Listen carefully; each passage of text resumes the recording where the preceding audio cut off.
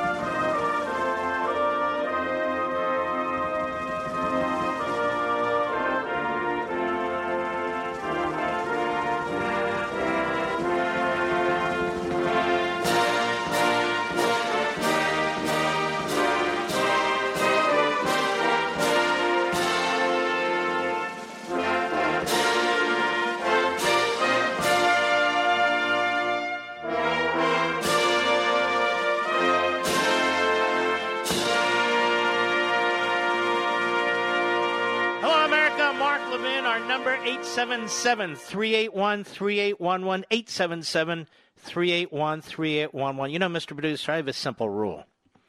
You hit a cop over the head with a baseball bat, you should be shot dead. You disagree with me?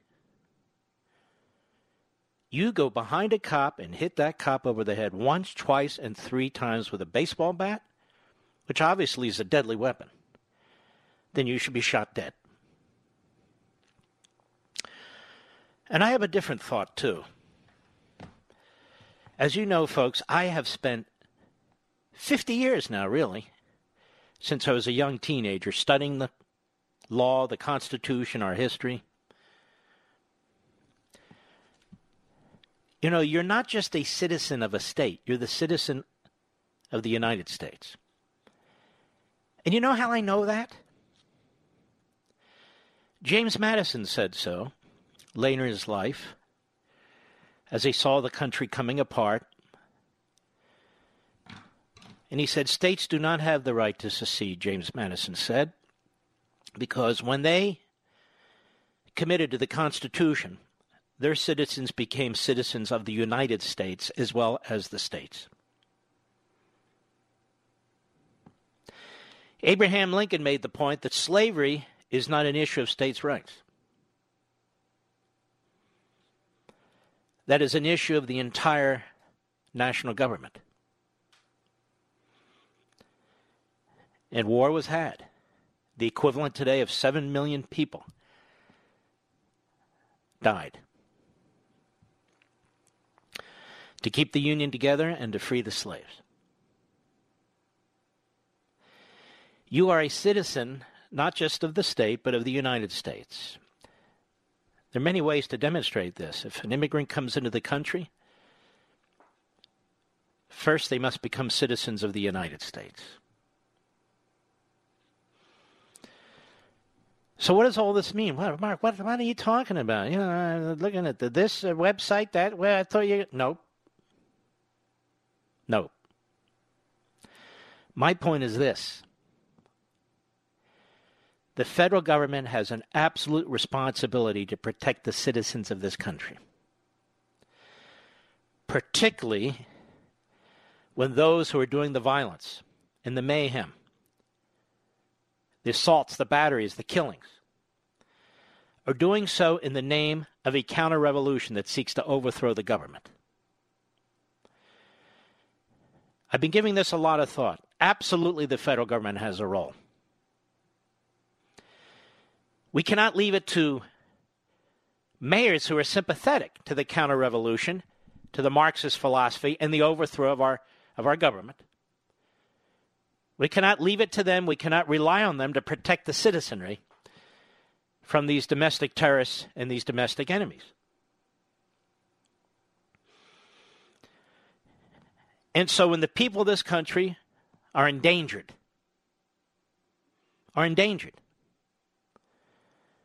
the federal government does have a role. It absolutely has a role. When the leaders of these movements talk about trained in Marxism, overthrowing the country, burning down the system, that's not a local issue. That's not even purely a states' rights issue.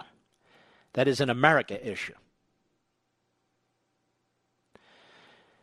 And I hope very strongly that the administration, that smart people at the Department of Justice and other entities within the federal government are giving thought to how to approach this, because I just gave them somewhat of a path. Somewhat of a path.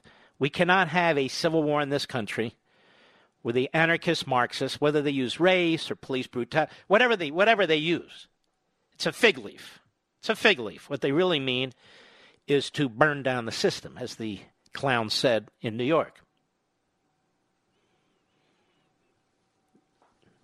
We just cannot sit by anymore and watch as our police officers are treated this way because their mayors are so appalling. A citizen of New York is also a citizen of the United States. A citizen of Portland is also a citizen of the United States. A citizen of Seattle is also a citizen of the United States. And there are people in these metropolitan areas who are scared to death, who do not support this. And many of them are minorities. In my humble opinion. And I don't need these ex-generals and their massive egos and their book deals and their speech deals. And I don't need the former national security advisor or some lowlife niece. I don't need any of that. None of their books. They don't get to tell the president what to do.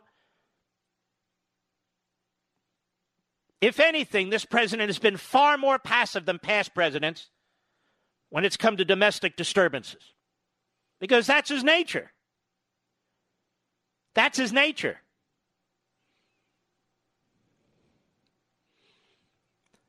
Dwight Eisenhower ordered the United States military to round up 1 million illegal aliens and remove them forcibly, if necessary, from the country, which is exactly what he did.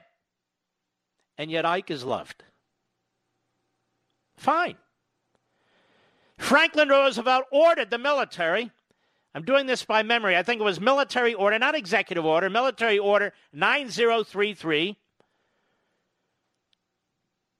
the United States military to round up Japanese American citizens, 120,000 of them, and move them to internment camps. That's exactly what they did. The Insurrection Act has been used repeatedly by presidents to put down a single riot in a single city. We're talking about a sustained, well-financed, revolutionary militia effort backed by George Soros and other billionaires, backed by the NBA and the NFL, to overthrow the United States government. And the citizens need protection. Now you might say, well, why the hell doesn't Trump do it already? Because it's not so simple. I'm making the case that as with the Civil War, as James Madison pointed out, well before there was a Civil War, you, to whom I am speaking, you are not only a citizen of a town, of a county, of a state, but you are a citizen of the United States. A citizen of the United States. By the way, there's this poll being done by Monmouth University of like 407 registered voters. First of all, 407 registered voters as opposed to likely voters, and 407. What kind of What kind of pseudoscience is this when it comes to polling, Mr. Medusa? Anyway, that's his side point. All of this is intended to dispirit you. If you want to be dispirited, we'll be dispirited if we lose the election. But until then, we fight. So we win the election.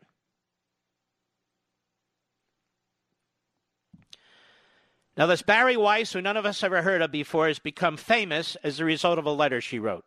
2.5, 3 pages. There she was working for the New York Times in the opinion page.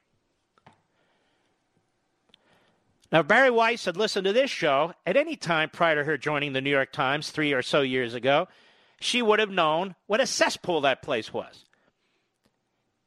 And she would have known the unlikelihood of having longevity there. If she had read books by at least 3 professors and scholars about the history of the New York Times, as we've discussed here over and over again, she would have known that she's working for a newspaper that is evil. And it has been evil a long, long time. Whether it's the slaughter of the Ukrainians by Stalin or the slaughter of the European Jews by Hitler. In one case, the New York Times was the propaganda wing for Stalin.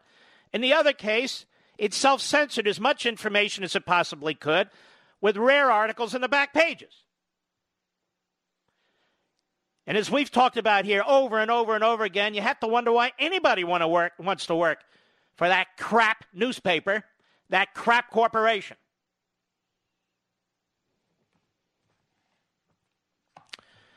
But apparently they do, because it's the gold standard for the media. Now, what does that tell you? When the New York Times is the gold standard for the media, what does that tell you?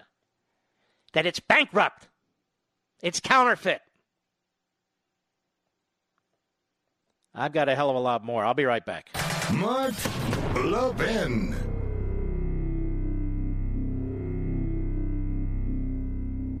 Hillsdale College serves 4 purposes: learning, character, faith, and freedom. Education and faith thrive in freedom, and freedom requires an educated people, a people of good character, to preserve it. Hillsdale has been providing the education needed to preserve free government for 175 years. It continues to provide that education today, not only to its 1,500 undergraduate and graduate students, but nationwide through its online courses, its support of classical K-12 charter schools, and its other outreach efforts on behalf of liberty. Hillsdale's Articles of Association, dating back to 1844, commit the college to preserving the blessings of civil and religious liberty through the provision of sound learning. This learning includes the Constitution. It includes the laws of nature and nature's God. Hillsdale's motto is pursuing truth and defending liberty since 1844. And it'll continue to fight to live up to that motto, come what may. Learn more. Go to levinforhillsdale.com, Levin for Hillsdale.com.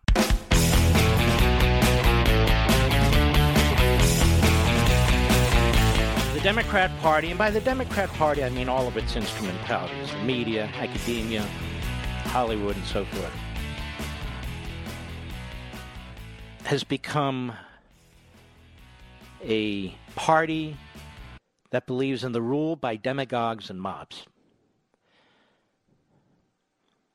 And these are things that Madison feared and Jefferson feared, that many of the founders feared. Ambitious and crude politicians playing on the emotions of the public. If you look at Federalist number 10, Madison is concerned that under such circumstances, you reject the rights of other citizens. We call it now the cancel culture. So Madison predicted this, and they tried to set up a constitution to protect us from it. But for 100 years, the American-styled Marxists, so-called progressives, have been chipping away and chipping away and chipping away at this constitutional order. I want to talk about the media. I wrote an entire book on the media, and many of you have read this book. And somebody should give this book to Barry Weiss. Unfreedom of the Press is about how those entrusted with news reporting the modern media are destroying freedom of the press from within. Not government oppression or suppression, not President Trump's finger-pointing, but present-day newsrooms and journalists. Indeed, social activism, progressive groupthink, Democrat Party partisanship, opinion and propaganda passed off as news. The staging of pseudo-events, self-censorship, bias by omission, and outright falsehoods are too often substituted for old-fashioned, objective fact-gathering and news reporting. A self-perpetuating and reinforcing mindset has replaced independent and impartial thinking. And the American people know it. Thus, the credibility of the mass media has never been lower. Unlike the early Patriot press, today's newsrooms and journalists are mostly hostile to America's founding principles. This was published 14 months ago. They do not promote free speech and press freedom despite their self-serving and self-righteous claims. Indeed, they serve as societal filters attempting to enforce uniformity of thought and social and political activism centered on the progressive ideology and agenda. Issues, events, groups, and individuals that do not fit the narrative are dismissed or diminished. Those that do fit the narrative are elevated and celebrated. Of course, this paradigm greatly influences the culture, the government, and the national psyche. It defines a media-created reality, whether or not it has a basis in true reality, around which individuals organize their thoughts, beliefs, and in some cases, their lives. Yet there is mystery and opacity that surround all of it. If one dares to question or criticize the motives and work product of this enterprise or aspects of it, that is, the reporting by one or more newsrooms, the response is often knee-jerk and emotionally charged, with the inquirer or critic portrayed as hostile to press freedom, and the collective media circling the wagons around themselves. Bears reminding that the purpose of a free press, like the purpose of free speech, is to nurture the mind, communicate ideas, challenge ideology, share notions, inspire creativity, and advocate and reinforce America's founding principles. That is, to contribute to a vigorous, productive, healthy, and happy individual and a well-functioning civil society and republic. And the media are to expose official actions aimed at squelching speech and communication.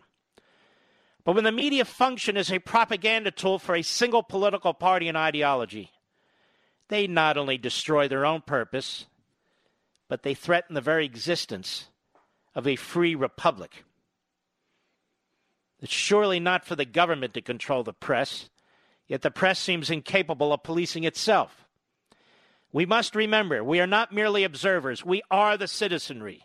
We, the people, for whom this nation was established, and for whom it exists, in order to form a more perfect union, establish justice, ensure domestic tranquility, provide for the common defense, promote the general welfare, and secure the blessings of liberty to ourselves and our posterity, must demand a media worthy of our great republic.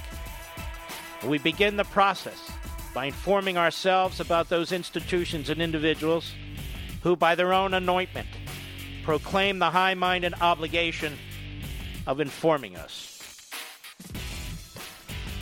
Maybe I should have worked for the New York Times and let them have it on the way out the door. What do you think? All right, a lot more. I'll be right back.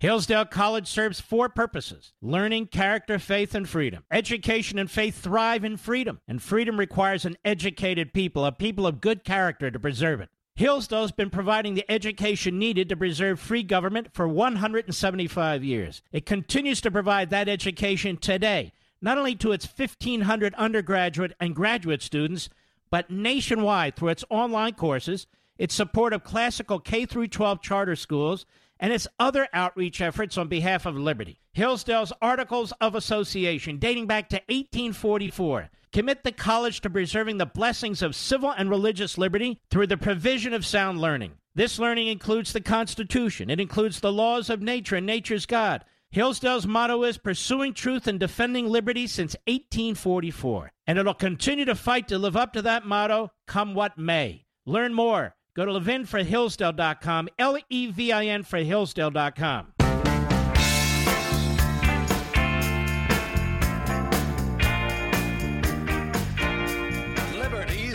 voice, Mark Levin.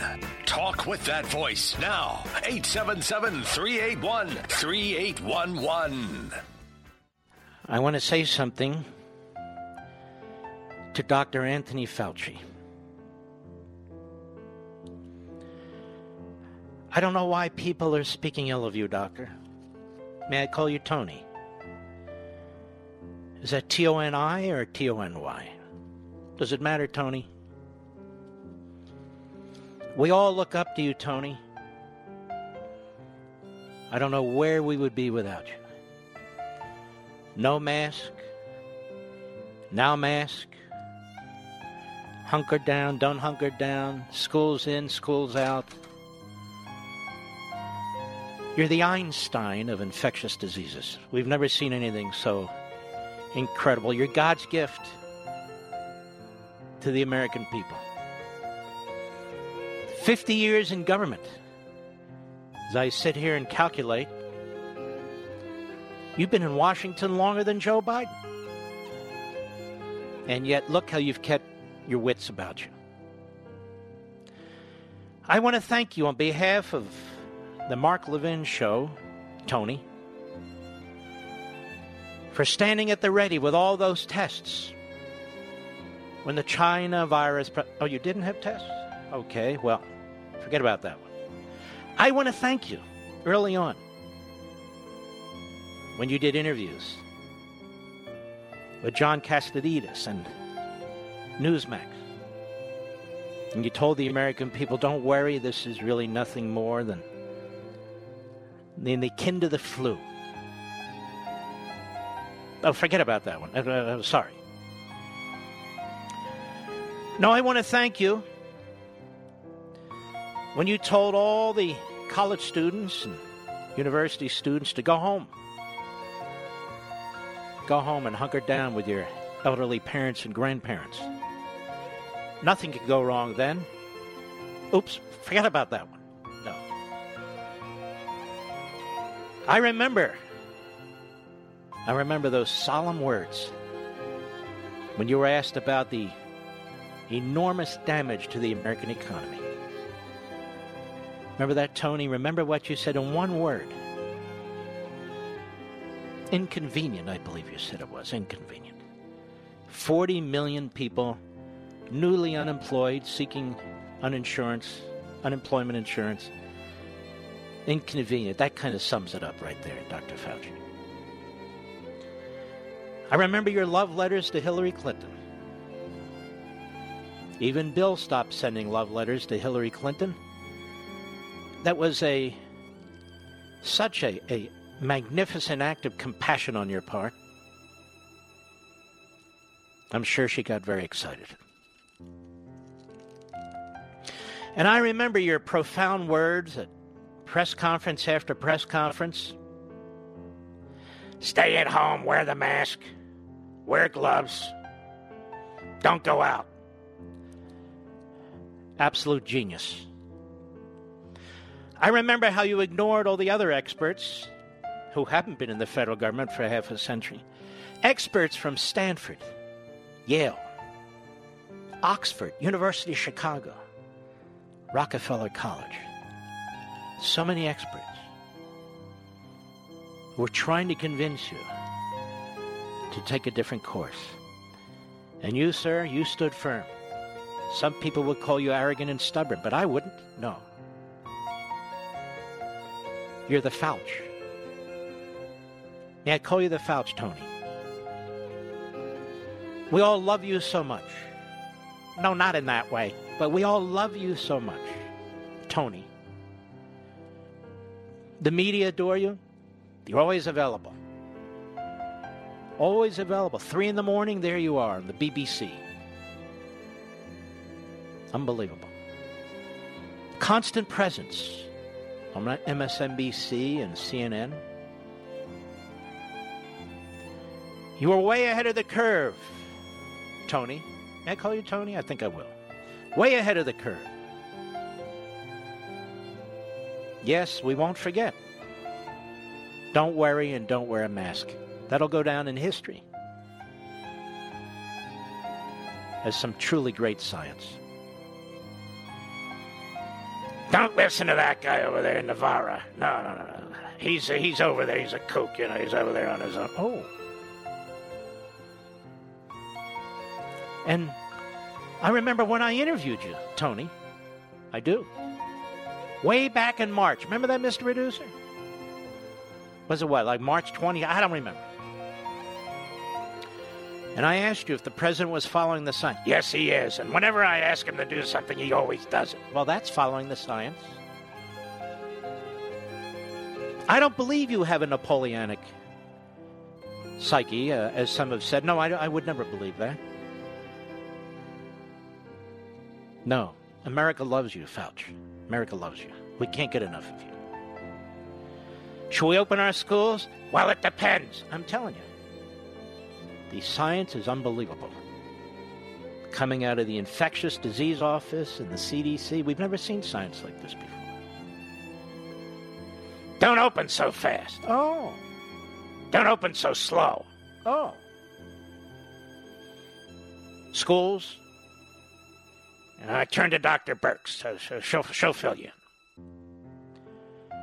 You're the best. Absolutely the best. But I just want you to know, it's not only the Democrat Party, not only the Democrat Party media, not only the teachers' unions, but we all love you, Tony. We're all blessed by Tony Fauci. All 4 feet 9 inches tall of him. But I say that in all due respect, because a man who stands 10 feet tall with no ego whatsoever. None. Will we have a vaccine soon? It takes years to get a vaccine. And then just yesterday, as they work so hard in the private sector, you have rarely worked, Tony. And that's a good thing. Neither is Biden. It's okay. Neither is Schumer. It's all right. And it looks like we might be close to a vaccine. And then, Tony, you move in front of the parade. Front of the line. We may have a vaccine soon. This'll be good. Thank you for all your enormous contributions, Tony. Vaccines, ventilators, face masks, gloves. You know that Trump? Incompetent. He didn't act fast enough. But you, Tony?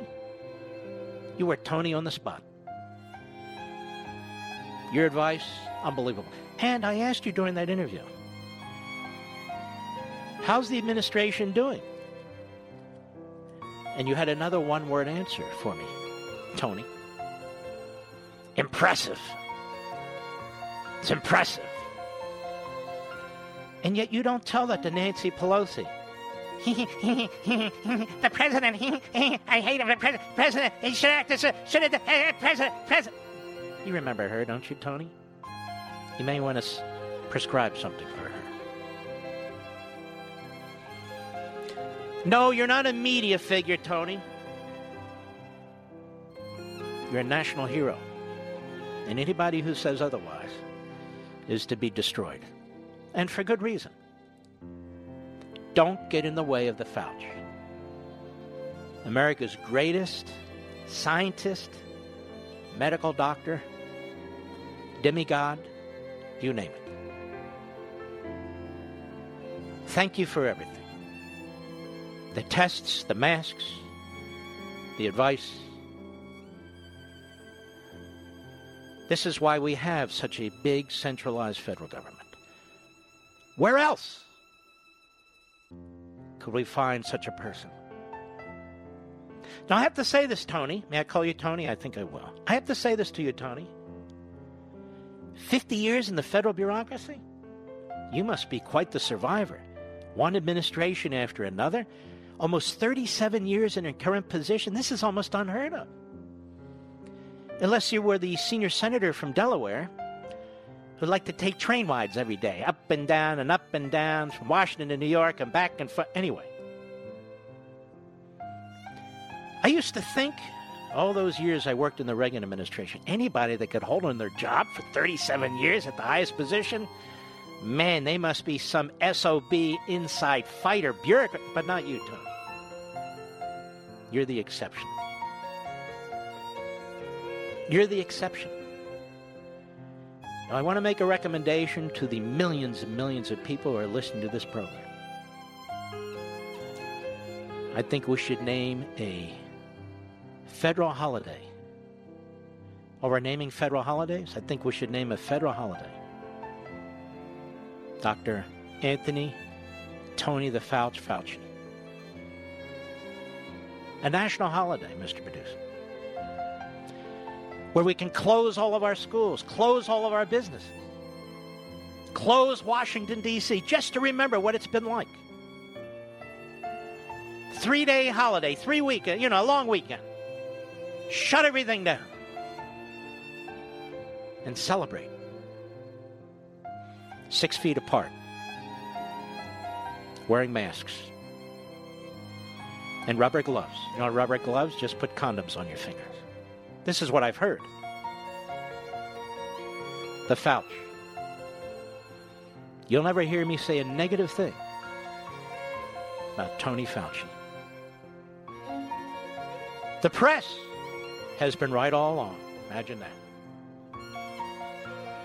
Forget about the press examining the science, talking to other scientists, other medical experts, looking at the actual data, even on the CDC. Forget it. When the Fauci speaks, it's like the old E.F. Hutton commercial. Everybody listens. Or maybe like Confucius. Confucius says, Tony says. What did Tony say? Tony says, keep everything shut down, wear masks, wear gloves, eat soft food. Then by God, that's what we'll do. We're going to follow the science right to the end of the earth. And so this is America's love letter to Tony. May I call you Tony? I think I will. Tony the Fauci, Anthony Fauci. I'll be right back. Mark Levin.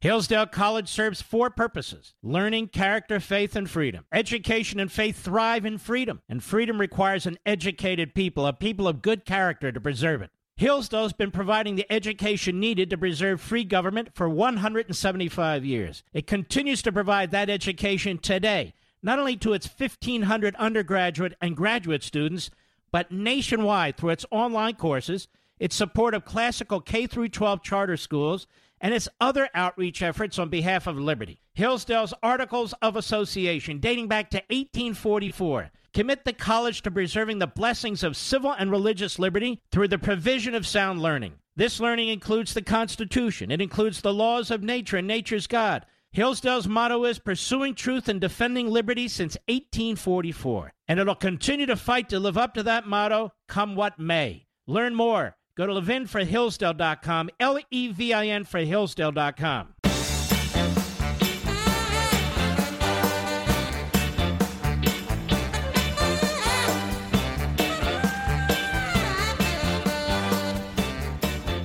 Matter of fact, I'm doing this program this evening, Mr. Producer, in honor of Tony the Fauci, Dr. Anthony Fauci. This program's in honor of you tonight, sir. How much time do I have, Mr. Producer? Not enough. When I come back, just so you know what you're in for,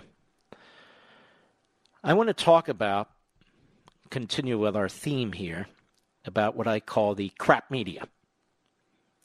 The full of crap media.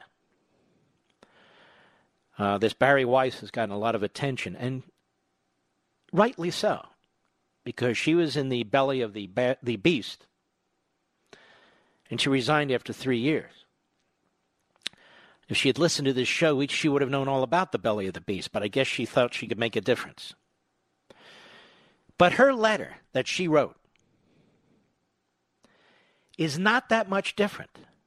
I'm not accusing her of anything in the least. I think she's stand up. But it's not that much different than the sentiment of a letter or a piece that was written by Will Ron way back November 11, 2016, right after President Trump was elected. He's the CBS News digital political correspondent and the network's managing director of politics, or at least he was, and he wrote an extraordinary piece. And apparently I'm the only one who read it, and I included significant parts of it in the book. The problem with this phrase cancel culture is it's too passive. Oh, I've been canceled. You weren't canceled. You were eviscerated. You were obliterated. You were destroyed. You're under attack. Oh, it's the cancel culture. This is the problem with conservatives, Republicans, whatever you want. They're out there burning stuff down, talking on Marxism, beating cops over the head with baseball bats that they hand out, and we use their... Oh, it's the cancel culture, Mr. Producer. So intolerant. They're intolerant of opposing views. It's a Marxist counter-revolution, ladies and gentlemen, where they seek to destroy you, your way of life, and our country. And they're armed. And they're violent. And if they succeed in beating down our police forces with the help of a fifth column called the Democrat Party, there's nothing that stands between you and them. The blue line's gone. That's the problem. Now, LeBron James and who else? Oprah Winfrey, Bill Gates, and all the rest of them, they can pay for protection. They can get on private jets. They can fly wherever. They're going to be fine. So who gives a you-know-what, a flying fig? What they think or have to say. They have no connection with reality. None. It's like these clowns in Congress, starting at the top with Nancy Stretch Pelosi. They have a whole Capitol Police system up there. They got metal detectors, all kinds of stuff. Jails in the basement. You don't cross Nancy Pelosi, no. It's like crossing Dracula, may I say, with all due respect. She looks a little like Dracula in the right light, doesn't she, Mr. Producer? Anyway, they're going to protect themselves. You better believe it. But in the streets, you're left to yourself. You're left on your own. Well, that's got to stop. We have to turn this around. I don't want any more police reform. If the cop is hitting the head with a bat, I want them to beat the flying you-know-what out of that bastard. And if the mayor doesn't like it, screw the mayor. Hell, you know what? That's Mark's police reform right there. I'll be right back.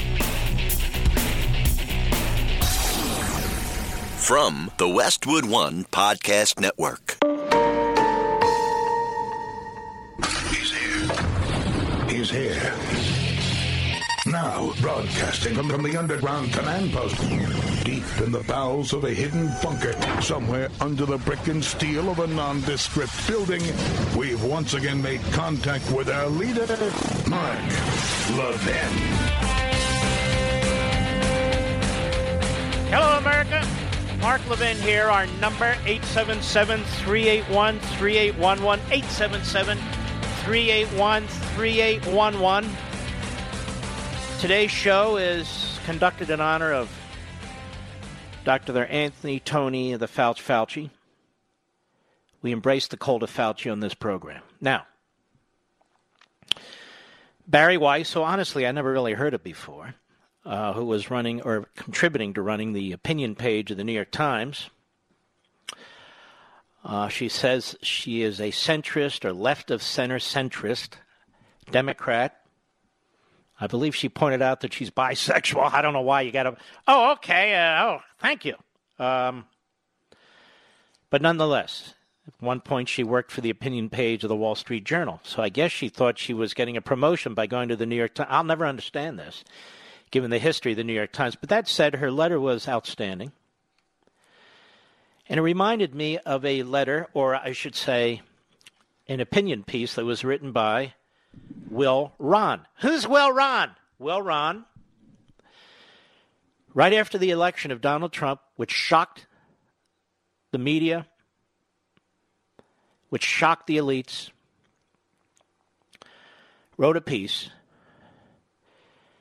that says so much of what 3.5 years later Bari Weiss says. And I go to this because nothing has changed. Nothing has changed.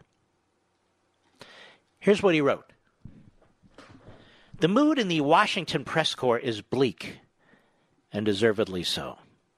It shouldn't come as a surprise to anyone that with a few exceptions, we were all tacitly or explicitly #with her, meaning Hillary, which has led to a certain anguish in the face of Donald Trump's victory.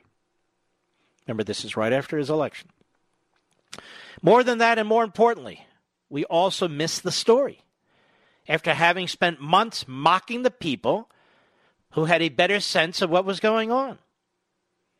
This is all symptomatic of modern journalism's great moral and intellectual failing. It's unbearable smugness. Had Hillary Clinton won, there'd be a winking, quote-unquote, we did it feeling in the press, a sense that we were brave and called Trump a liar and saved the republic. So much for that. The audience for our glib analysis and contempt for much of the electorate, it turned out, was rather limited. This was particularly true when it came to voters, the ones who turned out by the millions to deliver not only a rebuke to the political system, but also the people who cover it. Trump knew what he was doing when he invited his crowds to jeer and hiss the reporters covering him. They hate us, and have for some time. And can you blame them? Journalists love mocking Trump supporters. We insult their appearances. We dismiss them as racists and sexists. We emote on Twitter about how this or that comment or policy makes us feel one way or the other, and yet we reject their feelings as invalid. It's a profound failure of empathy in the service of endless posturing. There's been some sympathy from the press, sure. The dispatches from heroin country that read like reports from colonial administrators checking in on the natives, but much of that starts from the assumption that Trump voters are backward, and that it's our duty to catalog and ultimately reverse that backwardness. What can we do to get these people to stop worshiping their false god and accept our gospel? We diagnose them as racists in the way the Dark Age clerics confuse medical problems with demonic possession. Journalists at our worst see ourselves as a priestly caste. We believe we not only have access to the indisputable facts, but also a greater truth, a system of beliefs divined from an advanced understanding of justice. You'd think that Trump's victory, the one we all discounted too far in advance, would lead to a certain newfound humility in the political press. But of course, that's not how it works. To us, speaking broadly, our diagnosis was still basically correct. The demons were just stronger than we realized. This is all a whitewash, you see. This is all a white lash, you see. Trump voters are racist and sexist, so there must be more racists and sexists than we realized. Tuesday night's outcome was not a logic-driven rejection of a deeply flawed candidate named Clinton. No, it was a primal scream against fairness, equality, and progress. Let the new tantrums commence, and they sure as hell have. That's the fantasy. The idea that if we mock them enough, call them racist enough, they'll eventually shut up and get in line. It's similar to how media Twitter works, a system where people who dissent from the proper framing of a story are attacked by mobs of smugly incredulous pundits. Journalists exist primarily in a world where people can get shouted down and disappear, which informs our attitudes toward all disagreement. You see how closely Bari Weiss's piece aligns with this, Mr. Producer? Journalists increasingly don't even believe in the possibility of reasoned disagreement, and as such ascribe cynical motives to those who think about things a different way. We see this in the ongoing veneration of facts, the ones peddled by explainer websites and data journalists who believe themselves to be curiously post-illogical. But the explainers and data journalists so frequently get things hilariously wrong never invites the soul-searching you'd think it would. Instead, all it just somehow leads us to more smugness, more meanness, more certainty from the reporters and the pundits. Faced with defeat, we retreat further into our bubble, assumptions left unchecked. No, it's the voters who are wrong, you see. As a direct result, we get it wrong with greater frequency. Out on the road, we forget to ask the right questions. We don't even imagine the right questions. We go into assignments too certain that what we find will serve to justify our biases. The public's estimation of the press declines even further.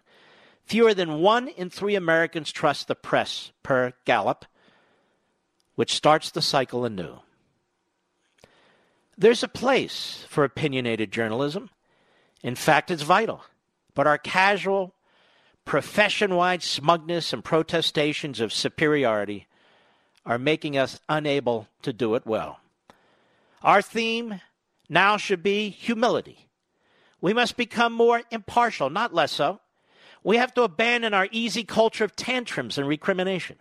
We have to stop writing these know-it-all 140-character sermons on social media and admit that as a class, journalists have a shamefully limited understanding of the country we cover. What's worse, we don't make much of an effort to really understand. And with too few exceptions, treat the economic grievances of middle America like there's some sort of punchline. And they still do with this virus, ladies and gentlemen. Fauci does, Pelosi does, Biden does, Schumer does. Sometimes quite literally so, he writes, such as when reporters tweet out a photo of racist-looking Trump supporters, quote unquote, and jokingly suggest that they must be upset about free trade or low wages. We have to fix this and the broken reasoning behind it. There's a fleeting fun to gang-ups and groupthink. But it's not worth what we're losing in the process. That was a brilliant piece. I included most of it in Unfreedom of the Press. Now, earlier today, Unfreedom of the Press was 60% off, and I ran right to my social sites, Mark Levin Show Facebook, Mark Levin Show Twitter, for those who are interested. I said, now, act now. It was like $10 or $11. I don't know what it is right now. Doesn't matter. But this is a book for our time. That's why it sold so many copies, and that's why it was not reviewed by Barry Weiss in the New York Times and the op-ed page. It was not reviewed by National Review. It was not reviewed by the Washington Post. Perhaps they, and so many others, are out of touch. Former ABC News anchor, longtime journalist Ted Koppel, no Trump supporter or conservative, expressed his profound concern about the state of journalism, and particularly reporting at the New York Times. During a March 7, 2019 discussion with Marvin Kalb at the Carnegie Endowment for International Peace, as I cited in the book as well. And here's what he said in part. And this is, Koppel, who's no fan of mine or conservatives, but this is what he said. We have things appearing on the front page of the New York Times right now that never would have appeared 50 years ago. Analysis, commentary on the front page. I remember sitting at the breakfast table with my wife during the campaign after the Access Hollywood tape came out. And the New York Times, I will not offend any of you by using the language, but you know exactly what the words, what they were, and they were spelled out on the front page of the New York Times.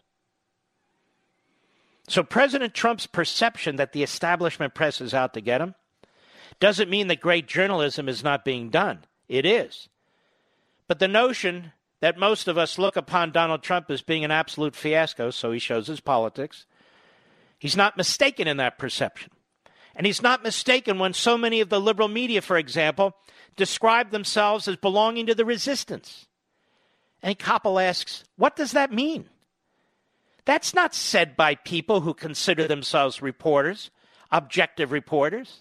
That's the kind of language that's used by people who genuinely believe, and I rather suspect with some justification, he says, that Trump is bad for the United States. And they're betting that the sooner he's out of office, the better they will like it. Boy, he had no clue, but quite prescient there on their agenda. Whether that happens by virtue of indictment, impeachment, or election, we'll see. We are not the reservoir of objectivity I think we were. I think we were. Then there's Jim Rutenberg, who became a correspondent, much like Walter Duranty for the New York Times, who became a columnist after being a correspondent for the New York Times. He's very blunt about what's going on. During the course of the election, even before Donald Trump was president, he wrote a piece on August 7, 2016. Again, included in the book, which has become now infamous. And he says in part, if you're a working journalist and you believe that Donald Trump is a demagogue, playing to the nation's worst racist and nationalistic tendencies, this is well before the president was elected, that he cozies up to anti-American dictators and that he would be dangerous with control of the United States nuclear codes, how the heck are you supposed to cover him? If you believe all those things, you have to throw out the textbook of American journalism that has been used for the better part of the past half century, if not longer, and approach it in a way you've never approached anything in your career. If you view a Trump presidency as something that's potentially dangerous, then your reporting it is going to reflect that. You would move closer than you've ever been to being oppositional. Now, that's uncomfortable and uncharted territory for every mainstream non-opinion journalist I've ever known, and by normal standards, untenable. But the question that everyone was grappling with is, do normal standards apply? And if they don't, what should take their place? It may not always seem fair to Mr. Trump or his supporters, but journalism shouldn't measure itself against any one campaign's definition of fairness. It is journalism's job to be true to the readers and viewers and true to the facts in a way that will stand up to history's judgment. To do anything less would be untenable. So he abandons objective truth. He abandons the early principles of a free press in America's founding. And he's not alone. This is exactly what's being taught in journalism school. And Democrats who secrete themselves in the various newsrooms and news platforms are of exactly the same mindset. They're on an ideological mission, ladies and gentlemen. They believe in what the rioters believe. They believe in what the highly trained Marxists, the three co-founders of Black Lives Matter, believe. They believe in what Antifa believes. That's why they're not critical of Antifa. They believe in the total destruction of the President of the United States, no matter what it takes. An unconstitutional impeachment, endless subpoenas, an unconstitutional indictment if they could get one, the destruction of his family. But this president fights back. And I would suggest, rather than talking about what he tweeted, as if that's some kind of crime against humanity, why not talk about why he's tweeting? Because we don't have a free press in this country anymore. Ask Barry Weiss. Ask Will Ron. I'll be right back. Mark Levin.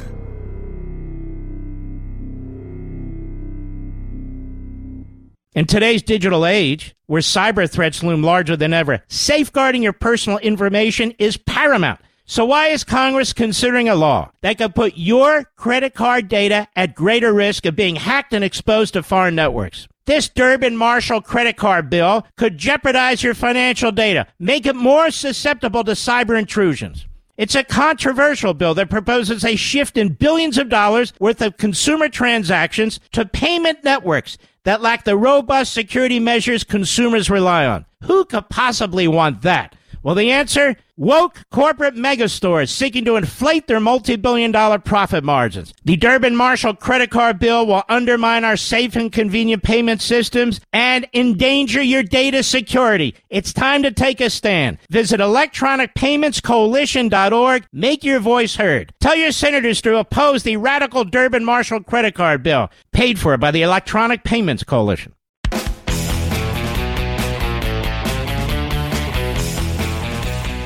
There's some massive attack taking place on certain accounts on Twitter, apparently, potentially mine.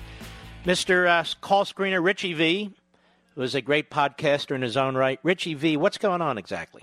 So apparently a bunch of big-name figures, President Obama, Joe Biden, and others have been hacked, allegedly, and Twitter's taken the action of locking everybody that has a blue verified check mark on their account. Those accounts are now locked, so no one can communicate. That includes you and the president. And these blue checks mean what? It just means you are who you say you are.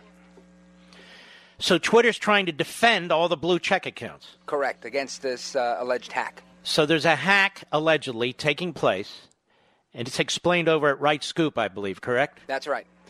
RightScoop.com, and I believe it's accurate. So there is a massive hacking effort going on. We don't know who it is, at least not yet. And so it has already attacked certain accounts, and Twitter is locking down other accounts to protect the accounts, including mine, you're saying? Absolutely. That's 100% correct. What's happening on Facebook? Anything? Haven't seen anything on Facebook, but we did try to put a tweet out for Levin TV, and it bounced back to us. We tried to put a tweet out on Levin TV, which we do whenever we do a Levin TV to show the public what clip we have. Did it remain on the Facebook account? Can you check that? Yeah, it's on Facebook. So it's still on Facebook. All right. So I'm letting you know what's going on in real time.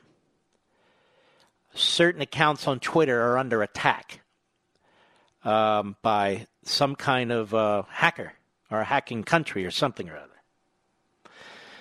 But we're going to keep posting on Facebook. Plus, and Parler. Don't forget to check out Parler. And where do you go to check out Parler, Mr. Producer? At Mark Levin Show on Parler. At Mark Levin Show on Parler. So there's always Parler. And, of course, I use Facebook a lot still, too. When we come back, I spent a significant amount of time last night, and I want to thank you for your forbearance,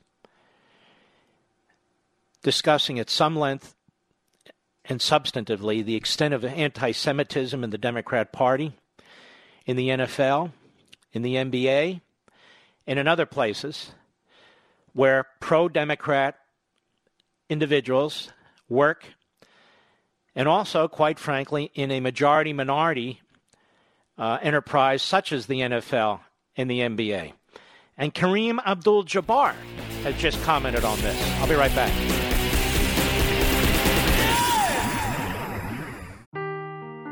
Seeking the truth never gets old. Introducing June's Journey, the free-to-play mobile game that will immerse you in a thrilling murder mystery. Join June Parker as she uncovers hidden objects and clues to solve her sister's death in a beautifully illustrated world set in the Roaring '20s. With new chapters added every week, the excitement never ends. Download June's Journey now on your Android or iOS device, or play on PC through Facebook Games.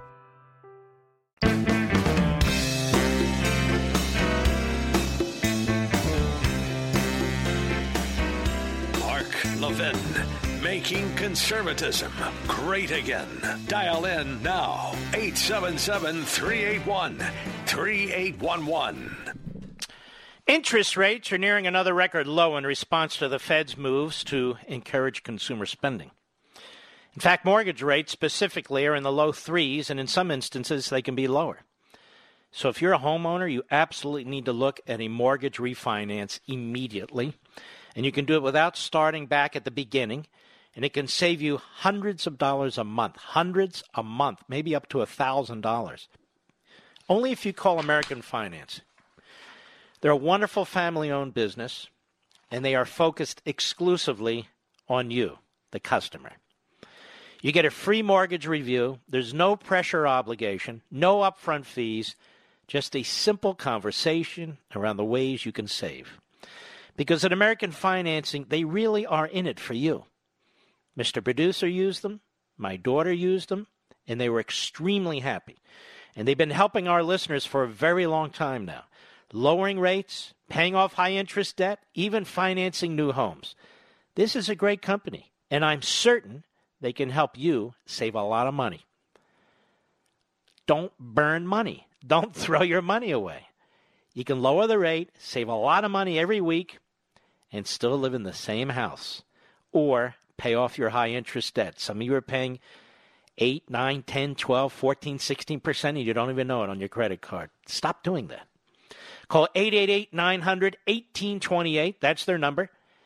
888-900-1828, 888-900-1828, or visit AmericanFinancing.net. American Financing, NMLS 182334, www.nmlsconsumeraccess.org. Kareem Abdul-Jabbar. Now, he has to do what everybody on the left has to do, apparently, in order to save some face, and that's attack Trump.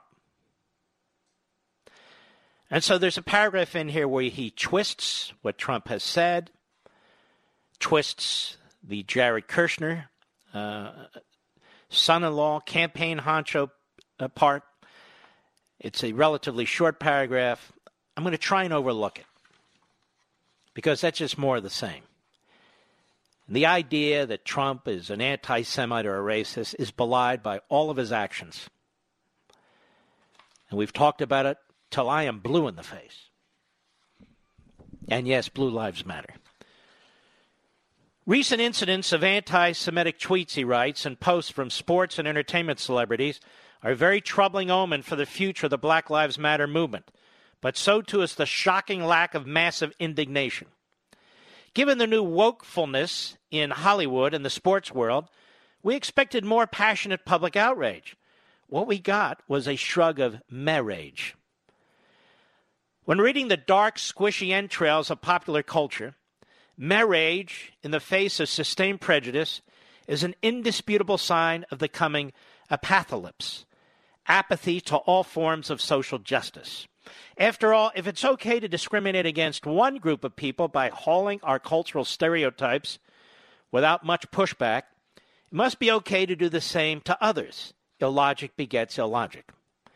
Ice Cube's June 10 day-long series of tweets, I wasn't even aware of this, which involved some creepy symbols and images, in general implied that Jews were responsible for the oppression of blacks. NFL player Deshaun Jackson tweeted out several anti-Semitic messages, including a quote he incorrectly thought was from Adolf Hitler, not your go-to guy for why we can't get along, quotes, stating that Jews had a plan to extort America and achieve world domination. Isn't that Spectre's job in James Bond movies? Right, Jabbar? These statements would be laughed at by anyone with a middle school grasp of reason. But then former NBA player Steven Jackson, a self-proclaimed activist, undid whatever progress his previous advocacy may have achieved by agreeing with Deshaun Jackson on social media. Then he went on to talk about the Rothschilds owning all the banks and his support for the notorious homophobe and anti-Semite Louis Farrakhan. That is the kind of dehumanizing characterization of a people that causes the police abuses, he says, that killed his friend George Floyd.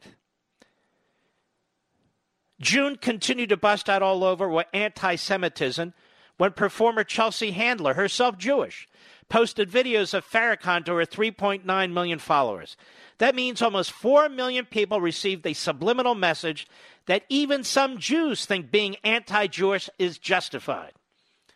Now he slams Trump, and I'm going to move on. These famous, outspoken people share the same scapegoat logic as all oppressive groups, from Nazis to the Klan.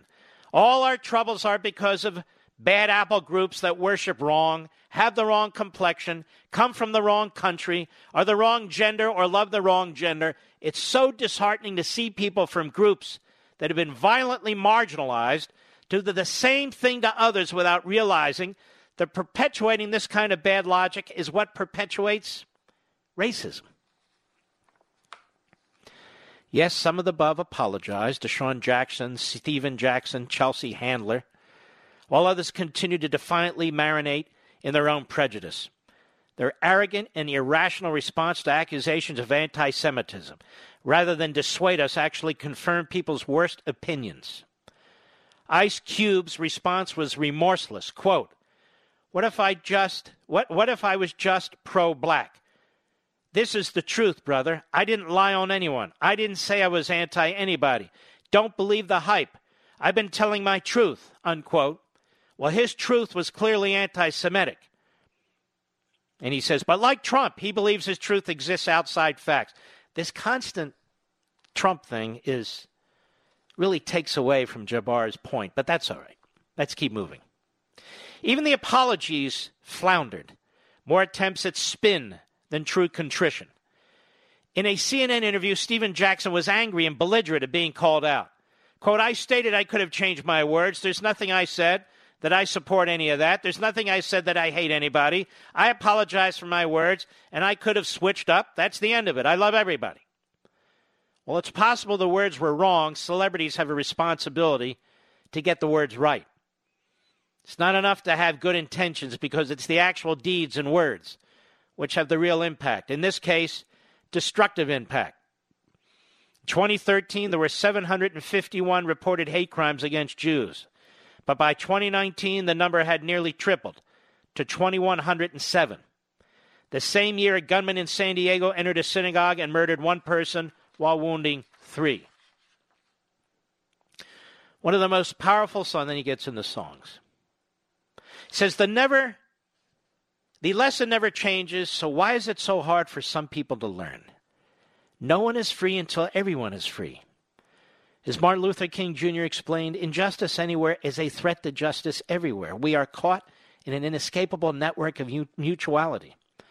So let's act like it. If we're going to be outraged by injustice, let's be outraged by injustice against anyone. Kareem Abdul-Jabbar.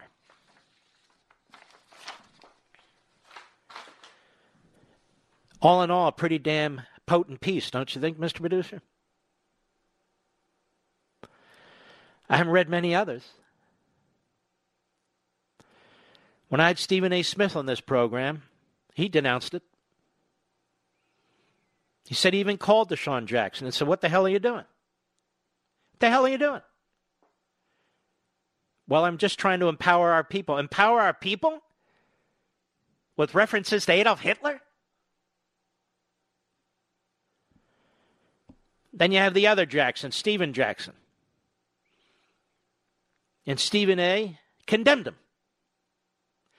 It would be nice if we could see more of this. And I'm not just talking about African Americans.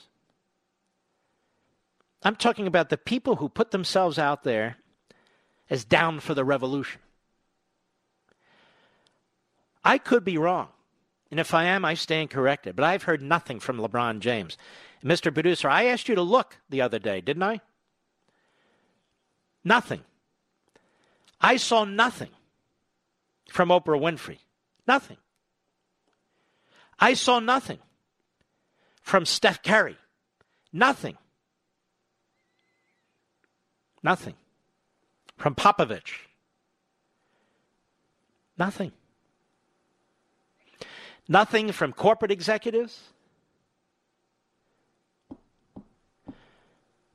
Almost nothing from sportscasters. And the silence is deafening. It's still out there. It's still out there. In fact, it's worse. I want you to listen to this. Nancy Pelosi, as you know, is the Speaker of the House of Representatives. This is the second time she's Speaker of the House of Representatives. She has, by a dictatorial fiat, that is, fascistically changed the rules of the House. So she single-handedly controls the House of Representatives with 20 of her closest consigliaries. She writes the legislation in her office. They have votes, these 20, of the other members. She did this for a long period of time. That's not representative government, ladies and gentlemen. That is a coup. That's a takeover of the House of Representatives. When it came to Ilhan Omar's outrageously anti-Semitic comments, and she's made them repeatedly, she came into this country as a child refugee from Somalia. She's of the Muslim faith. And she's infamous for attacks on our country, for attacks on quote-unquote white people, for attacks on injustice, and attacks on Jews. It got so bad there for a while that the House decided it had to pass a resolution. And over time, as the media got bored with the subject, Pelosi decided to water down the resolution. Why? She didn't want to lose the anti-Semitic wing of her party, which is growing and powerful. It's growing and powerful, which includes members of the Congressional Black Caucus. I'll tell you the truth, boy, I don't care. And includes some of the recent members who've been elected, like AOC, Tlaib, Presley, and of course, Omar. So why am I bringing this up now? Because, ladies and gentlemen, the other day, Nancy Pelosi endorsed Ilhan Omar in a Democrat primary to be the Democrat nominee for the House seat that she sits in. She's the David Duke of the Democrat Party. And Pelosi endorsed her. She has a good opponent. Pelosi said, as she was raising a fortune for her, Ilhan is a valued and important member of our caucus. In her first term, Ilhan has already established herself as a leader on a host of issues, from child nutrition to housing to U.S.-Africa relations. She's done no such thing. She's done no such thing.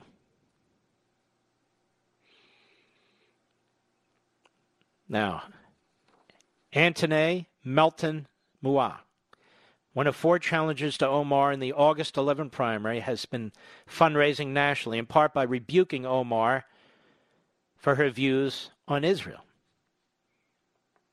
She's one of 2 Democrats in the House who backed the Boycott Israel movement, BDS. That would be Tlaib and Omar. Tlaib and Omar.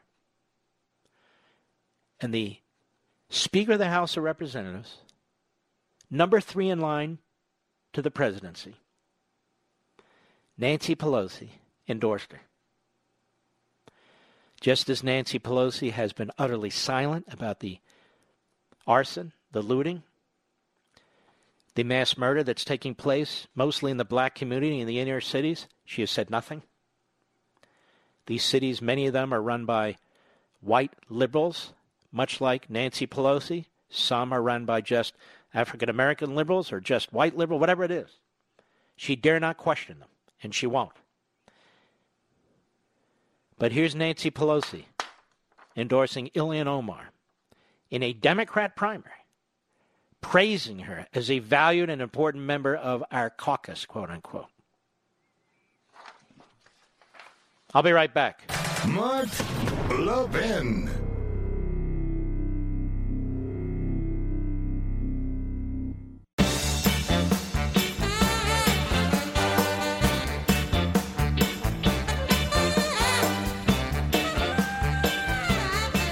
I couldn't believe we were being evicted from our home that we never sold. That's what Deborah said when she learned she was the victim of home title fraud. Now, that is a devastating crime that can cost you your home.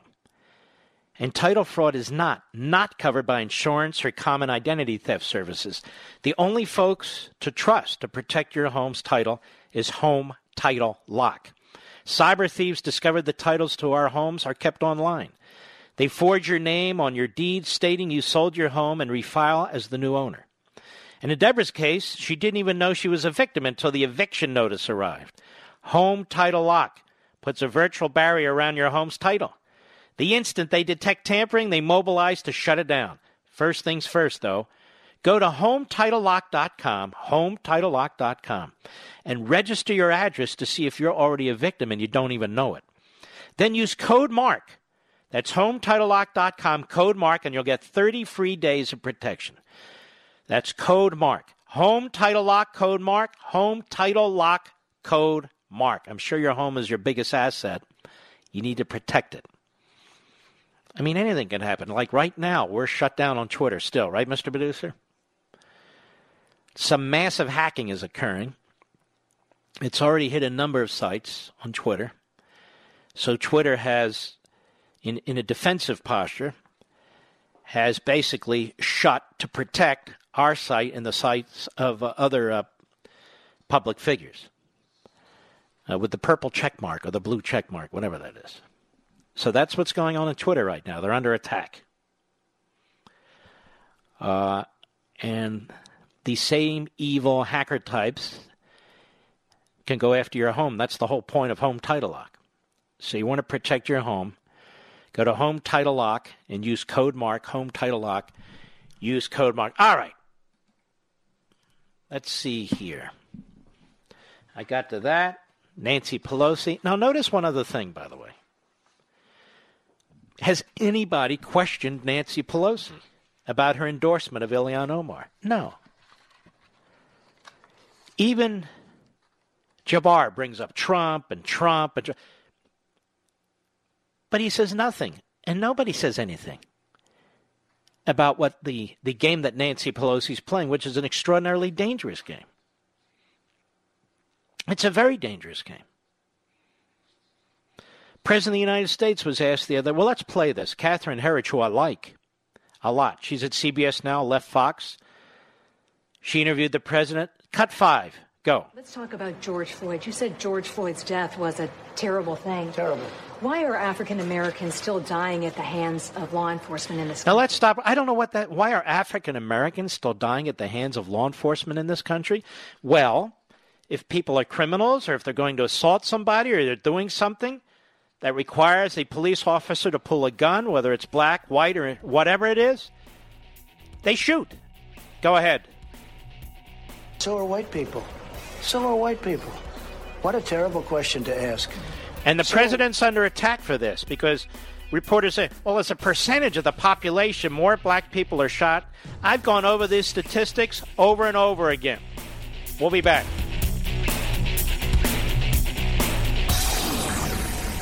From the Westwood One Podcast Network. Ladies and gentlemen, this final hour of the podcast is sponsored exclusively by AMAC, the Association of Mature American Citizens. Now over 2 million conservative members strong, AMAC believes in and stands up for the values that we care about: faith, family, and freedom. Thank you for listening, and please support AMAC. And you can become a member at amac.us/join. He's here. Now, broadcasting from the underground command post, deep in the bowels of a hidden bunker, somewhere under the brick and steel of a nondescript building, we've once again made contact with our leader, Mark Levin.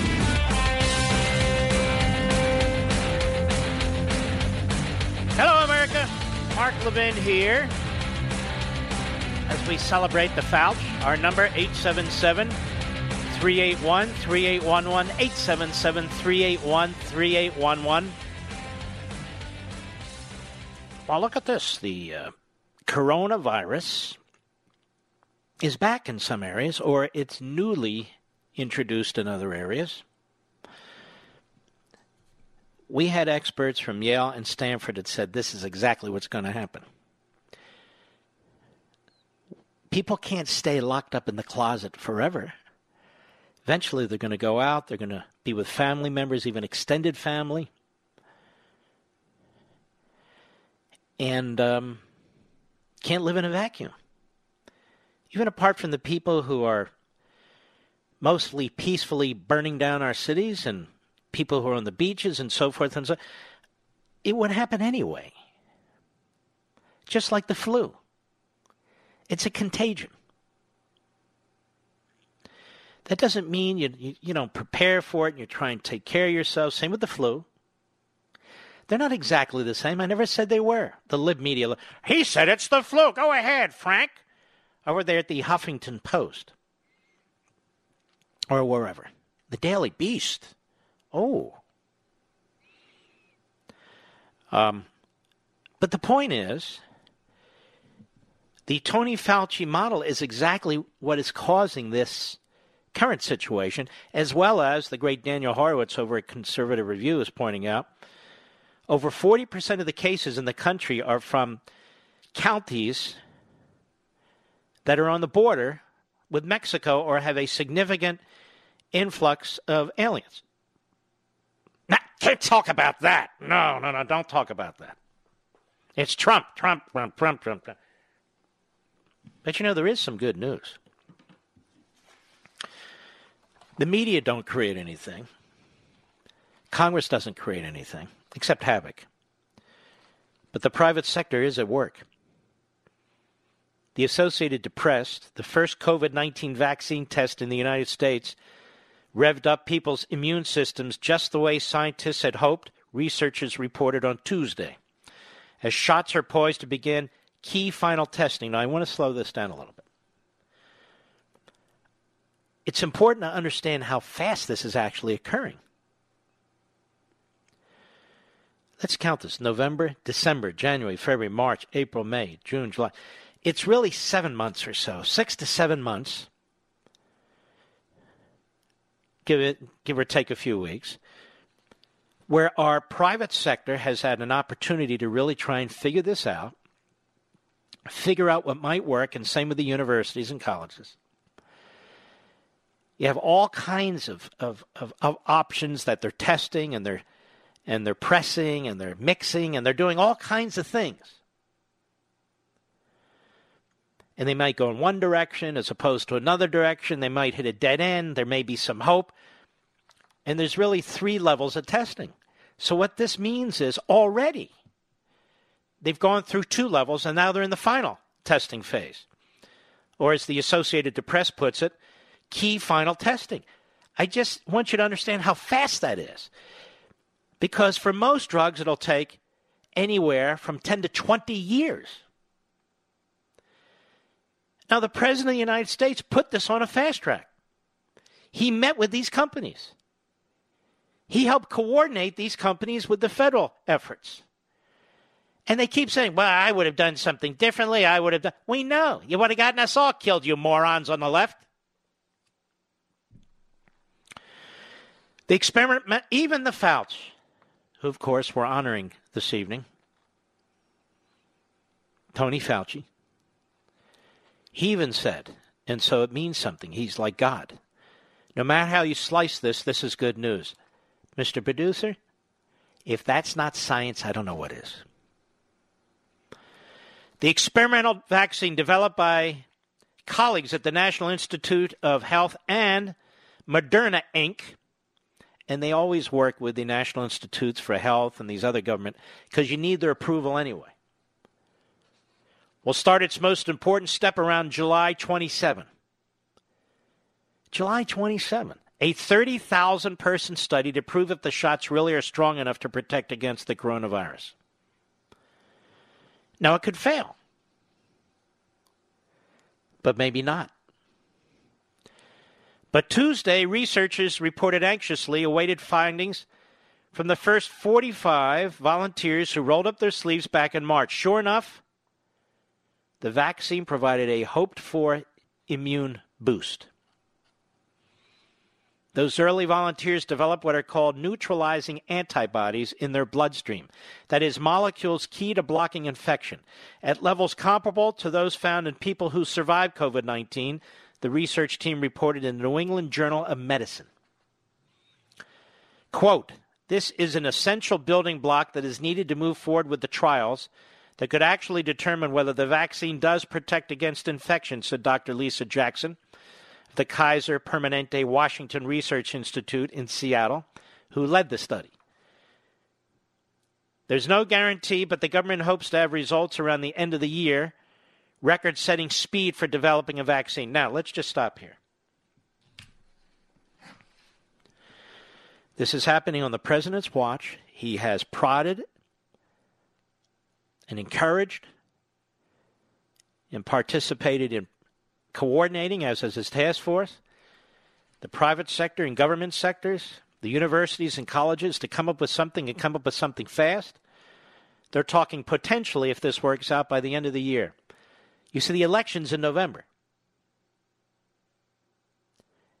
By the end of the year, politically won't be good enough. Medically, it's amazing. Medically, it's amazing if it works out. But politically, something else is going on entirely. Something else is going on entirely. It is an immense propaganda campaign by the demagogues in the Democrat Party and the media. I'll give you an example. Today, cut 8, go. Today marks the 2-month anniversary of the passage of the HEROES Act. In that 2 months, so much has happened in our country that could have been prevented had the Republicans not called for a pause, but had agreed to take action to protect the American people from the coronavirus threat. Now, of course, none of us know what she's talking about. But lives could have been saved if the Republicans had acted. She controls the House of Representatives. What the hell is she talking about? And believe it or not, this kind of mindless, in fact, insane propaganda is having an effect. It's having an effect. She goes on today at this so-called news conference. By the way, her news conferences are always thoroughly political. So when the President of the United States has a terrific news conference the other day, I thought it was outstanding. Hey, you don't use the Rose Garden for politics? And the geniuses who run the Biden campaign, you know what? You can make a hell of a lot of money running the Biden campaign and do literally nothing. The guy doesn't go anywhere, barely says anything. You can make a fortune doing nothing. Anyway, listen to this. This is going to get your blood boiling. Cut 9, go. Every day that goes by, the anxiety deepens in the households of America. The kitchen table concerns about how they're going to pay the bills. How are they going to put food on the table? Are they going to be able to send their children to school? Now stop right there. Listen carefully to this. Very, very carefully. Start at the top, Mr. Producer. Cut 9, go. Every day that goes by, the anxiety deepens in the households of America. Stop. This is what they want. This is why they want the economy closed, businesses shuttering, people losing their jobs, people who lost their jobs not finding jobs. This is why they want to keep the schoolhouse door closed. This is why she is the modern-day Orval Faubus and George Wallace, standing in the doorhouse way to prevent little kids from going to school. They enjoy that sort of thing. It's back. Anyway, you get the point? They want people anxious, particularly women, white women in the suburbs with a college education, because they know if they can get enough of them, they win. It's that simple.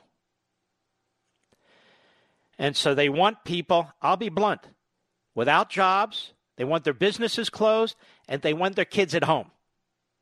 They don't care about the school lunch program anymore, or vaccinations in school anymore, or health care in school anymore. They don't care about any of these programs that if you ever even thought about adjusting them or modifying, my God, they hate kids. Oh, my God. They've shut down the whole public school system. Well, you can do it on the internet from home. Really? Not if you have an abusive father or mother who might be a drunk. Not if the parents don't give a damn if the kid gets an education. But we can't have you see alternative schools. No, it's either the public schools, which they're shutting down, or stay at home. What is this, East Germany? Yes, apparently. Every day that goes by, the anxiety deepens in the households. Well, of course, she stutters and bumbles through, but I'm reading it straight. In the households of America. The kitchen table concern of how they will pay the bills, put food on the table, send kids to school, and are they at risk of being infected? And what does that mean for transmission? It means nothing. Because the science says it's okay. The science says it's okay. So you see what kind of a demagogue she is. A nasty, evil, fascistic person. That's right, I said it. Go ahead. Every day that goes by, the anxiety deepens in the households of America. The kitchen table concerns about how they're going to pay the bills. How are they going to put food on the table? Are they going to be able to send their children to school? Are they at risk? Are they at risk of being infected? What is it with these Democrats? They can't read a sentence? They can't read the note cards that are put under their eyeballs? They can't read them? Whether it's Pelosi or Biden, it's like, what's going on here? Anyway, go ahead. What does that mean in terms of transmission to other members of the family? Follow the science, you idiot. The science says there won't be any or very little. But the president won't follow the science. I, Nancy Pelosi, Nancy S. Pelosi, Nancy Stretch Pelosi, we follow the science here on Capitol Hill. And we listen to what Tony has to say, our demagogue. And we want the schools to be closed as long as humanly possible to increase the anxiety, to do the bidding of the unions. Go ahead. Are we disconnected from that we don't understand there are solutions? Shut up, you idiot. There are solutions, she says. Well, what are they? You're seeing the solutions evolve in front of your eyes, ladies and gentlemen. Now, let me suggest another solution to you. Throw that ass out of office. Oh, no, she'll still get elected from San Francisco. Look, if she were a tomato juice can, she'd still get elected from San Francisco. Oh, a Democrat tomato juice can. I'm voting for that. But throw her out of the speakership. She's done enough damage to this country, and she's got a lot of plans to destroy your jobs, destroy your businesses, destroy your schools, and destroy your country. She is a nut. I'll be right back. Mark Levin.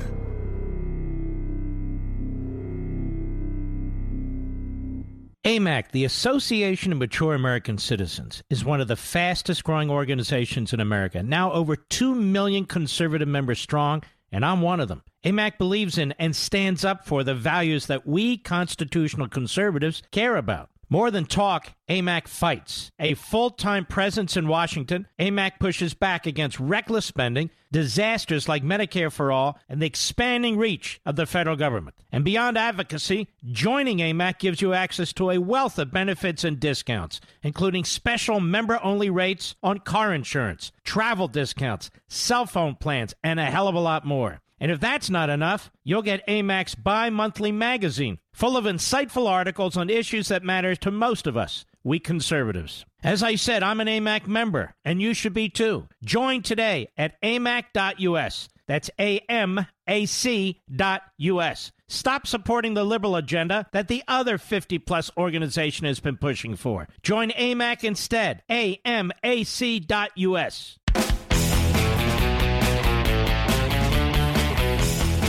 This evening, the National Association of Police Organizations, which endorsed Obama-Biden in the past, Mr. Producer, has endorsed Trump-Pence. They're endorsing the President of the United States as they should and as they must for their own survival. As they should and they must for their own survival. That's very, very important. Mary Trump is on ABC News with George Stephanopoulos. No, I'm not going to play the clip. Why do I care about Mary Trump?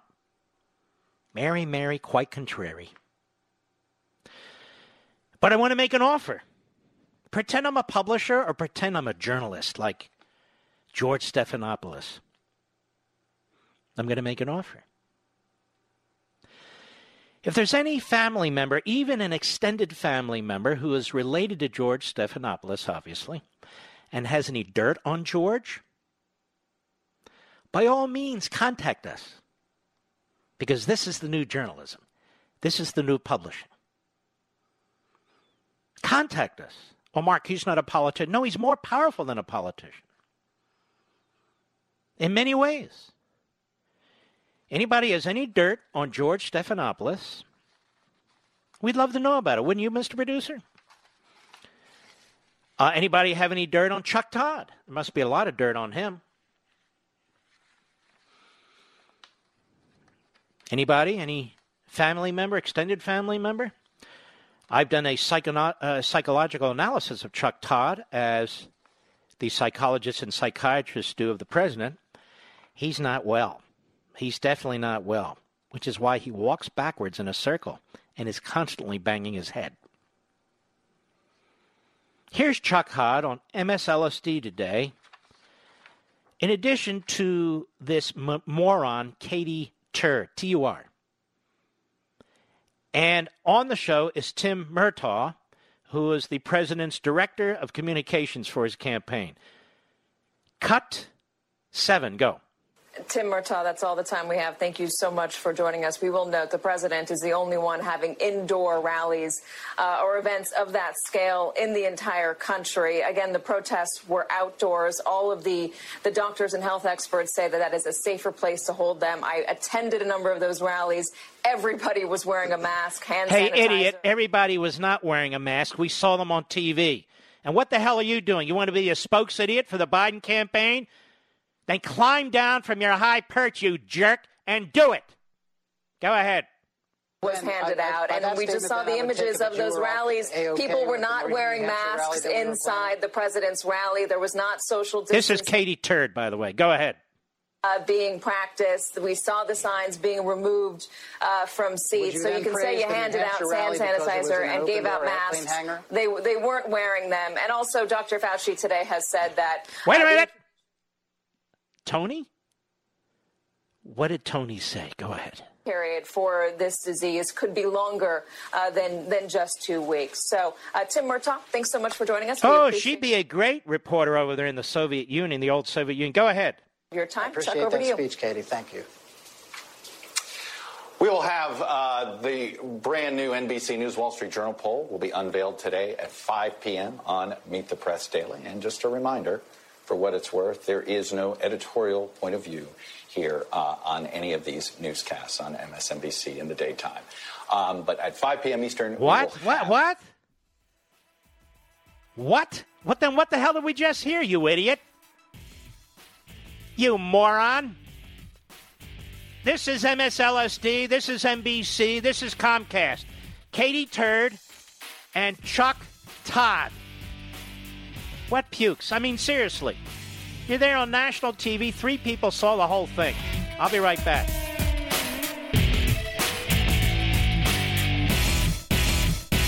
AMAC, the Association of Mature American Citizens, is one of the fastest growing organizations in America. Now over 2 million conservative members strong, and I'm one of them. AMAC believes in and stands up for the values that we constitutional conservatives care about. More than talk, AMAC fights. A full-time presence in Washington, AMAC pushes back against reckless spending, disasters like Medicare for All, and the expanding reach of the federal government. And beyond advocacy, joining AMAC gives you access to a wealth of benefits and discounts, including special member-only rates on car insurance, travel discounts, cell phone plans, and a hell of a lot more. And if that's not enough, you'll get AMAC's bi-monthly magazine, full of insightful articles on issues that matter to most of us, we conservatives. As I said, I'm an AMAC member, and you should be too. Join today at amac.us. That's AMAC.us.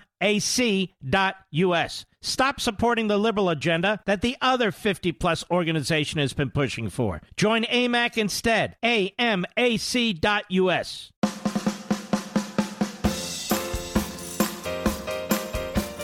If the world seems so confusing, Mike will be glad to clear that up for you. Call him now at 877-381-3811. Pramila Jayapal. If that is her name. Pramila Jayapal is a radical nutjob member of Congress, I think from Washington State. In any event, I want you to listen to what she has said. What she has said about Joe Biden and why she enthusiastically supports him. The Bernie Sanders group enthusiastically supports him. And the Black Lives Matter enthusiastically supports him. The Marxists and the Socialists. Cut 11, go. And so when Senator Sanders asked me to be the co-chair for the Sanders side of the Unity Task Forces, there are 3 Sanders representatives and 5 Biden representatives on the task force, many friends of mine on the Biden side. And I would say that we did a lot of good work together to really push the vice president's healthcare platform much further than it's been before, to take elements of Medicare for All and put it into the platform. You got that? They want to nationalize health care. They're doing it as fast as they can, and they're taking big steps in that direction. But there's the moderate centrist Joe Biden, and we've got Trump's tweets. So let's see, how do we decide this election? And it's worse than that. David Harsanyi over at National Review, remembering Joe Biden's newest fan, Angela Davis. Ring a bell? Last night, 76-year-old radical Angela Davis was trending on Twitter due to her endorsement of Joe Biden. Bravely, we go into the future, I guess. While no politician can control who supports them, apparently numerous pundits believe that the Davis endorsement is worthy of celebration. Why isn't Angela Davis asked for commentary on major news channels? Wonders the Washington Post's Wajahat Ali. That's correct. Wajahat Ali. Well, I can think of a few.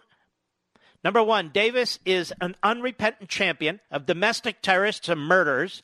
In the early 1970s, she famously bought 2 of the guns used in the 1970 Marin County courtroom kidnapping shootout perpetrated by Black Panthers, in which a Superior Court judge and 3 hostages were murdered.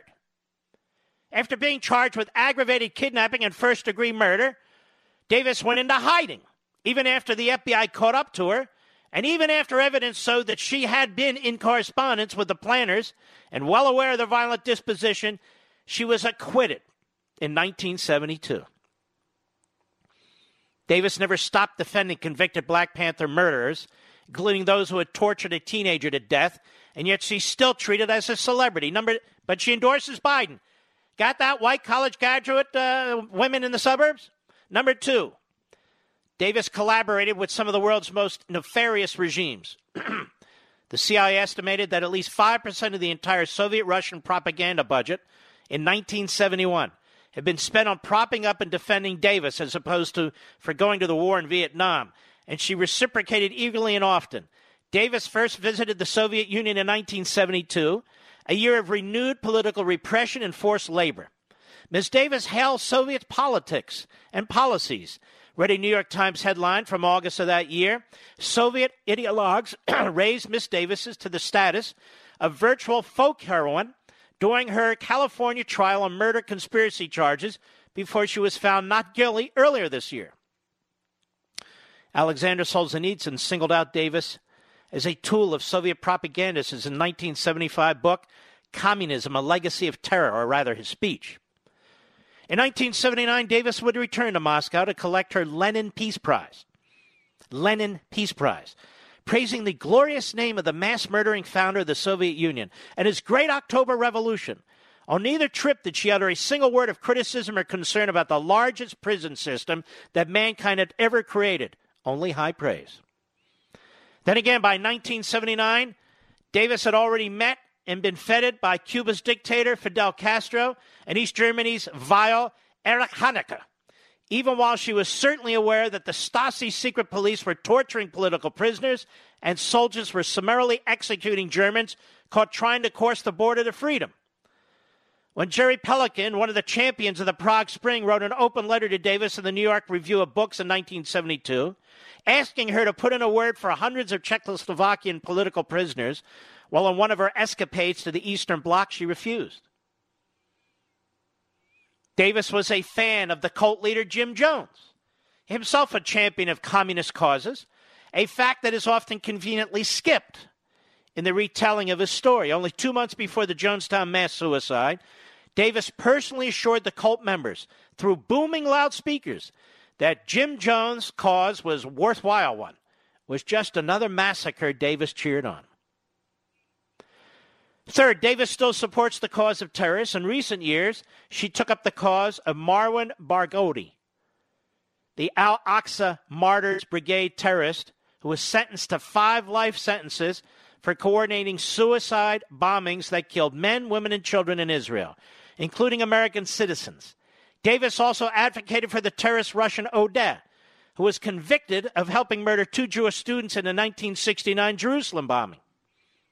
If some third-tier academic was shilling for fascist regimes and extremists around the world her entire career, she'd be rightfully relegated to obscurity.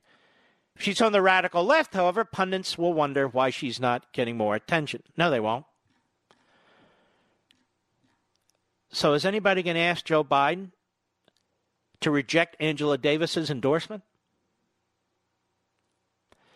Do you see where the Democrat Party has gone, ladies and gentlemen? Those of you who are on the fence, those of you who think you're independents, those of you who are troubled by tweets, are you troubled by domestic terrorists and domestic terrorism? Are you troubled by Marxism? Are you troubled by people who have designs on your entire lifestyle, who seek to destroy your suburbs, who seek to destroy our inner cities further? Your health care? You better start looking around. You better start paying attention. Those of you, I'm not sure what to do. You know, I don't know. I'm kind of a Republican. I might be kind of a, but those tweets, tweets. When you're facing fascism, communism, let's just call it totalitarianism, tweets? Really? You should be very, very concerned. Very concerned. This isn't the radical left. This is the American-style Marxist left. They've adapted Marxism, both in terms of language and their propaganda, their positioning and their policy papers, to America. The goal is not to scare you, but you should be very, very scared. And they're very excited about it. Here you have Pramila Jayapal, whoever the hell that is, bragging about how they've moved Biden hard left. Bernie would be very happy. And look at the people who are involved in these unity groups. AOC, Jayapal, Pelosi endorsing Omar in the Democrat primary. Not a word about the riots because those are the voters of the Democrat Party, Bernie Sanders supporters. Not a word about the police being beaten and shot. Nothing. But don't worry, you know, the people want somebody who's going to bring some normalcy, Mr. Producer, like Joe Biden. The Democrat Party, I don't care if it's Joe Biden. I don't care if it's Joseph Stalin. The Democrat Party is not bringing normalcy and peace and tranquility to this country. They're the ones who are at the heart of the anarchy and the Marxism and the chaos. They're not going to bring anything back. They roll this buffoon out, this Biden. This Biden was a buffoon before he had a mental deficiency. He's always been a buffoon. He's an idiot. That's why he has to cheat on his law school exams. That's why he's a plagiarist. That's why he has to lie about his academic record.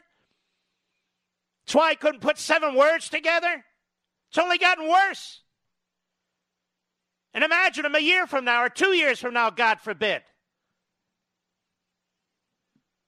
This is big trouble. This election shouldn't even be close. Shouldn't even be close. Do we have more people in this country that love this country? Or do we have more people in this country that hate this country? That's the decision. That's the bottom line. The Democrats have never loved this country. They always want to fundamentally transform it. Lurching in one direction or the other. But it's always about terror and depravity and poverty and worse. The fact that this party still exists after the Civil War is really quite shocking. The fact that we have LeBron James and other multi-million-dollar stars and in Hollywood and so forth who are registered Democrats or support Democrats while complaining about slavery. is really shocking. The stupidity, the idiocy, the insanity.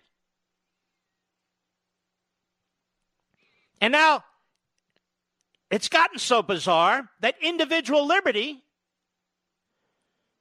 is considered repression or oppression.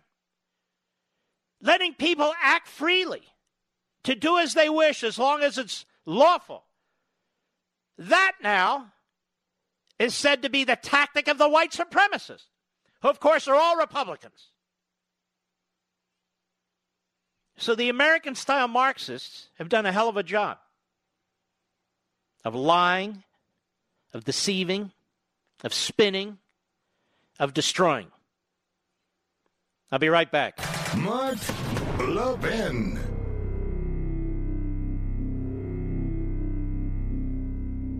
AMAC, the Association of Mature American Citizens, is one of the fastest-growing organizations in America, now over 2 million conservative members strong, and I'm one of them. AMAC believes in and stands up for the values that we constitutional conservatives care about. More than talk, AMAC fights. A full-time presence in Washington, AMAC pushes back against reckless spending, disasters like Medicare for All, and the expanding reach of the federal government. And beyond advocacy, joining AMAC gives you access to a wealth of benefits and discounts, including special member-only rates on car insurance, travel discounts, cell phone plans, and a hell of a lot more. And if that's not enough, you'll get AMAC's bi-monthly magazine, full of insightful articles on issues that matter to most of us, we conservatives. As I said, I'm an AMAC member, and you should be too. Join today at amac.us. That's AMAC.us.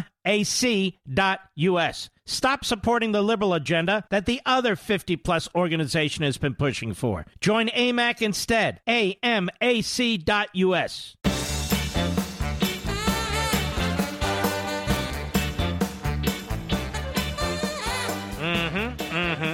Apparently, Twitter's back. Honestly, don't forget we have Parler and we have Facebook. I want to say something. To you first responders in New York, it breaks my heart to see what's happening to you. But you don't have to be victims either. You have a right to self-defense too, as any citizen does, especially as cops, but any citizen. You may answer to a corrupt communist mayor, but you have a right to defend yourselves and protect yourselves. And if some piece of crap walks up with a pipe or a baseball bat and hits one of you guys over the head, then hammer the bastard. Joe in Queens, New York, the great WABC. Go ahead, Joe. Hi. Speak. Hi. Yes, hi. My name is Joe, and I just want to say that Kareem Abdul-Jabbar met the former chief rabbi of Israel, Israel Lau, who was a Holocaust survivor, and the rabbi, the rabbi arranged for him to pray at the Mosque of Omar, the Dome of the Rock on top of the Temple Mount. And that gets us where exactly? So so one of the reasons why Abdul-Jabbar might have written that letter is because he had a good session with Rabbi. With the rabbi. Lau, okay. With the rabbi who was a Holocaust survivor. Very good. Very good. I didn't know that. All right, Joe. Thank you for your call, sir. Steve, Indianapolis, Indiana, Sirius Satellite. Go. Yeah, Mark, I'm on the front lines of the COVID effort in hospitals, and I will tell you that I take it you're a doctor or a nurse. Yes, sir. All right, go right ahead. And what I see is that when they have the spikes, what the spikes is the virus trying to reach immunity with us. That's what it's trying to do, and we shouldn't be tamping that down. You are exactly right, which is what the experts at Stanford, the experts at Yale, the experts at Oxford, the experts at Rockefeller have all said this is going to happen whether we like it or not. Isn't that correct, Doctor? That's correct. And so when they tamp it down in New York or any other state or city, and the tax revenues start to plummet, they should not get any help from Trump or the federal government to pay their workers or to recover their states. He should look at them as he does other things and say, Mr. Governor, you made that choice. you live with it. And I hope you're right. I've said that on the air. I've actually said it in person. Do not bail out these governors any more than you would bail out these mayors. That's the only way you're going to get rid of them. That's the only way you're going to get decent policies. But every time they do it, all it does for them, what it does for them is give them an opportunity to bash Trump one more time. They're using it as a weapon to bring it up. I agree 100%. I do. Thank you, doctor or nurse. Appreciate your call. He's right. What you're seeing now is herd immunity working its way through the society. Dr. Fauci never fully grasped this or never endorsed it. It's not a matter of endorsing or grasping. It is what it is. It's Mother Nature. And she can be quite a you-know-what. And that's what she's doing. And so when people are hunkered down for a couple of months and then they leave their homes, it strikes. You cannot escape it. I don't care how many masks you wear. I don't care how many gloves you wear. Unless you're going to stay in your home forevermore. And the little kids don't get it. We're going to close the schools. Just remember who you're dealing with. The people who don't open their mouths when our buildings are burning. We salute our armed forces, police officers. God bless you. Emergency personnel. And everybody else who's been helping our country. Thank you very much. I know it's tough right now. I really, really do. God bless you. I'll see you all tomorrow. From the Westwood One Podcast Network.